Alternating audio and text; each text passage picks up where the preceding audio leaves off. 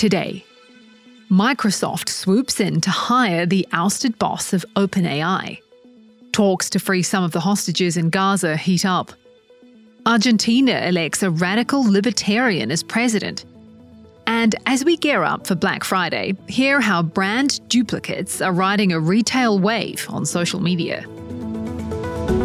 It's Monday, November 20th. This is Reuters World News, bringing you everything you need to know from the front lines in 10 minutes, every weekday. I'm Kim Vanell in London.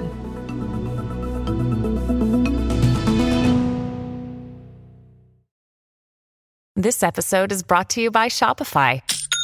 Forget the frustration of picking commerce platforms when you switch your business to Shopify, the global commerce platform that supercharges your selling wherever you sell. With Shopify, you'll harness the same intuitive features, trusted apps, and powerful analytics used by the world's leading brands. Sign up today for your $1 per month trial period at shopify.com/tech, all lowercase. That's shopify.com/tech. It was a surprise move that rocked the tech world.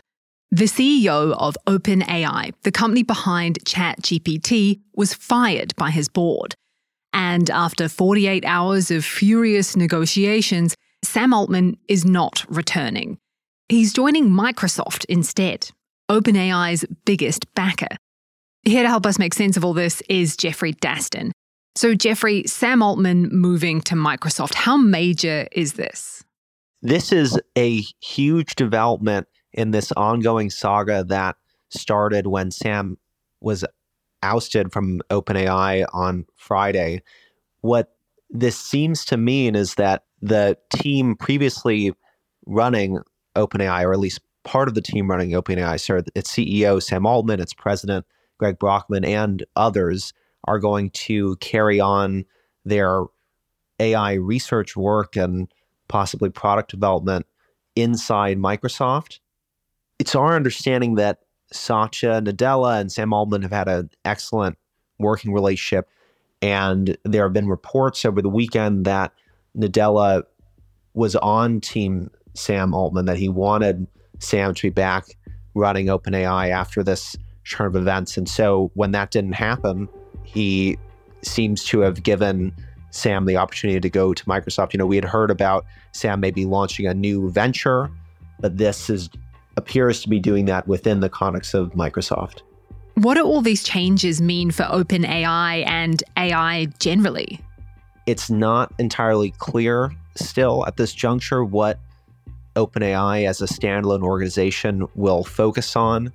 What we might see going forward is a shift in the landscape of AI and the major labs that are driving this space, this sector.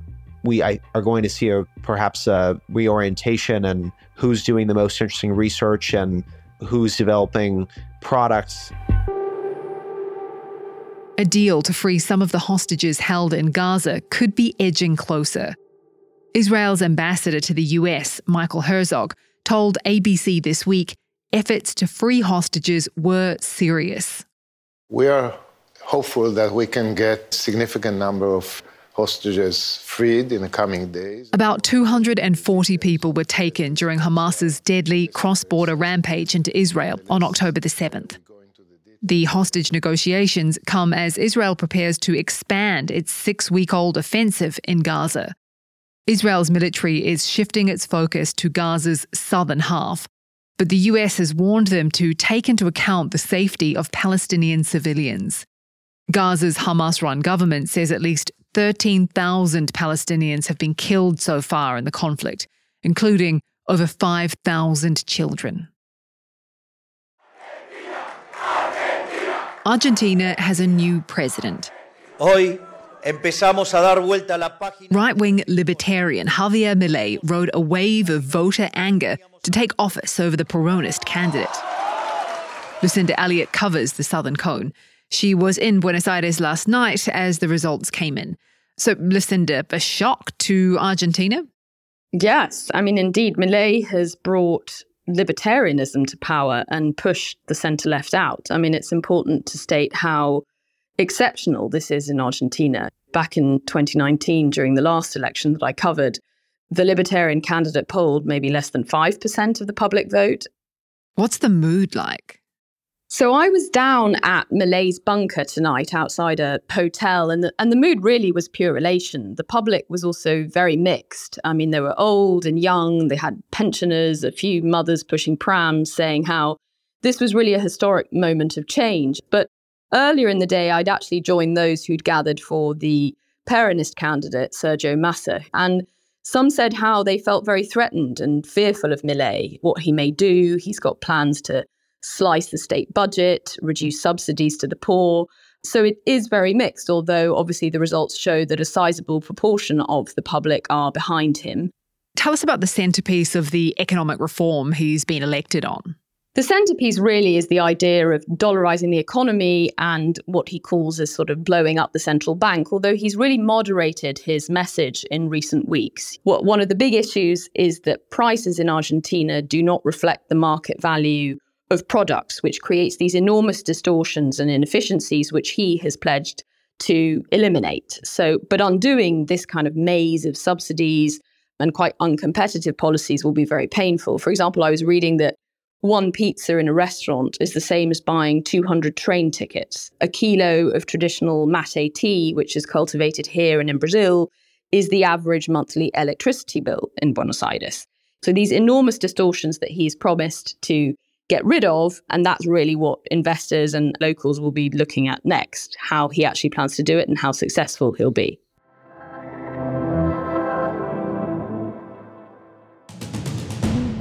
Rosalind Carter, wife of President Jimmy Carter, has died, aged 96.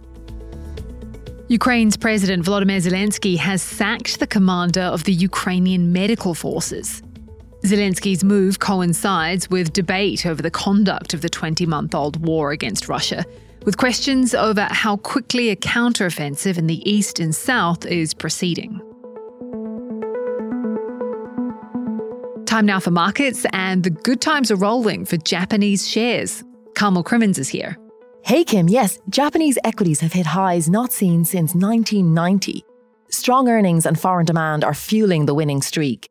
Corporate profits have hit a record high. They're benefiting from a weak yen and the return of some pricing power for companies after decades of deflation. Inflation expectations are also picking up, which may encourage Japanese households to invest more of their savings. All in, the Nikkei is up nearly 30% for the year so far, and Japanese stocks are still very cheap by international standards, so there could be more road to run here.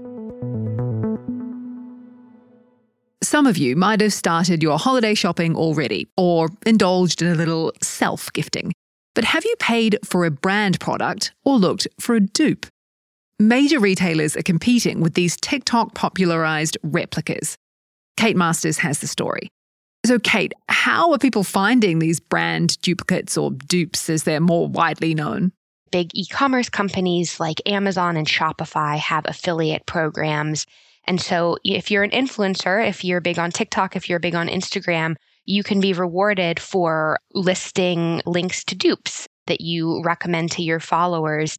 And so that's kind of created this cycle where there's this high demand for dupes, but it's also perpetuated by all the folks on Instagram and TikTok who are going on the platforms and recommending them.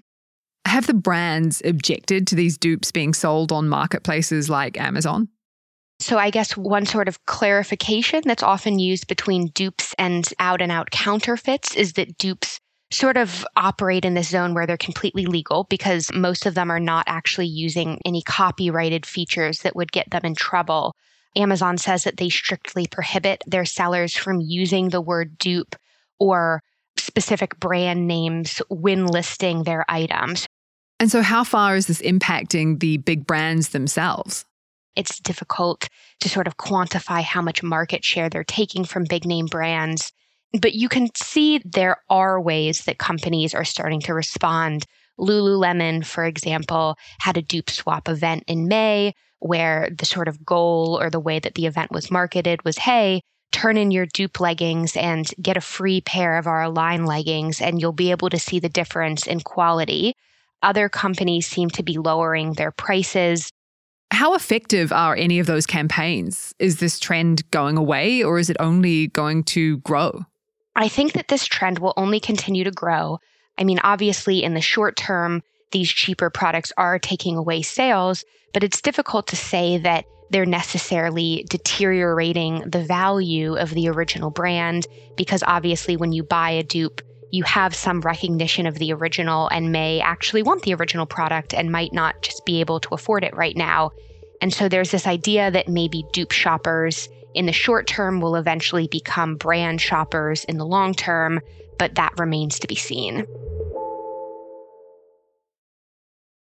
A hat believed to have belonged to Napoleon Bonaparte has sold for a record $2 million in Paris. Auctioneer Jean-Pierre Osnat told Reuters the black beaver bicorn was a trademark for the French general.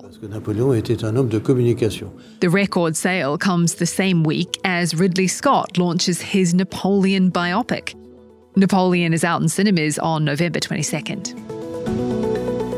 And that's it for today's episode of Reuters World News. We'll be back on Tuesday with our daily headline show. To make sure you know what's going on in the world, listen in for 10 minutes every weekday.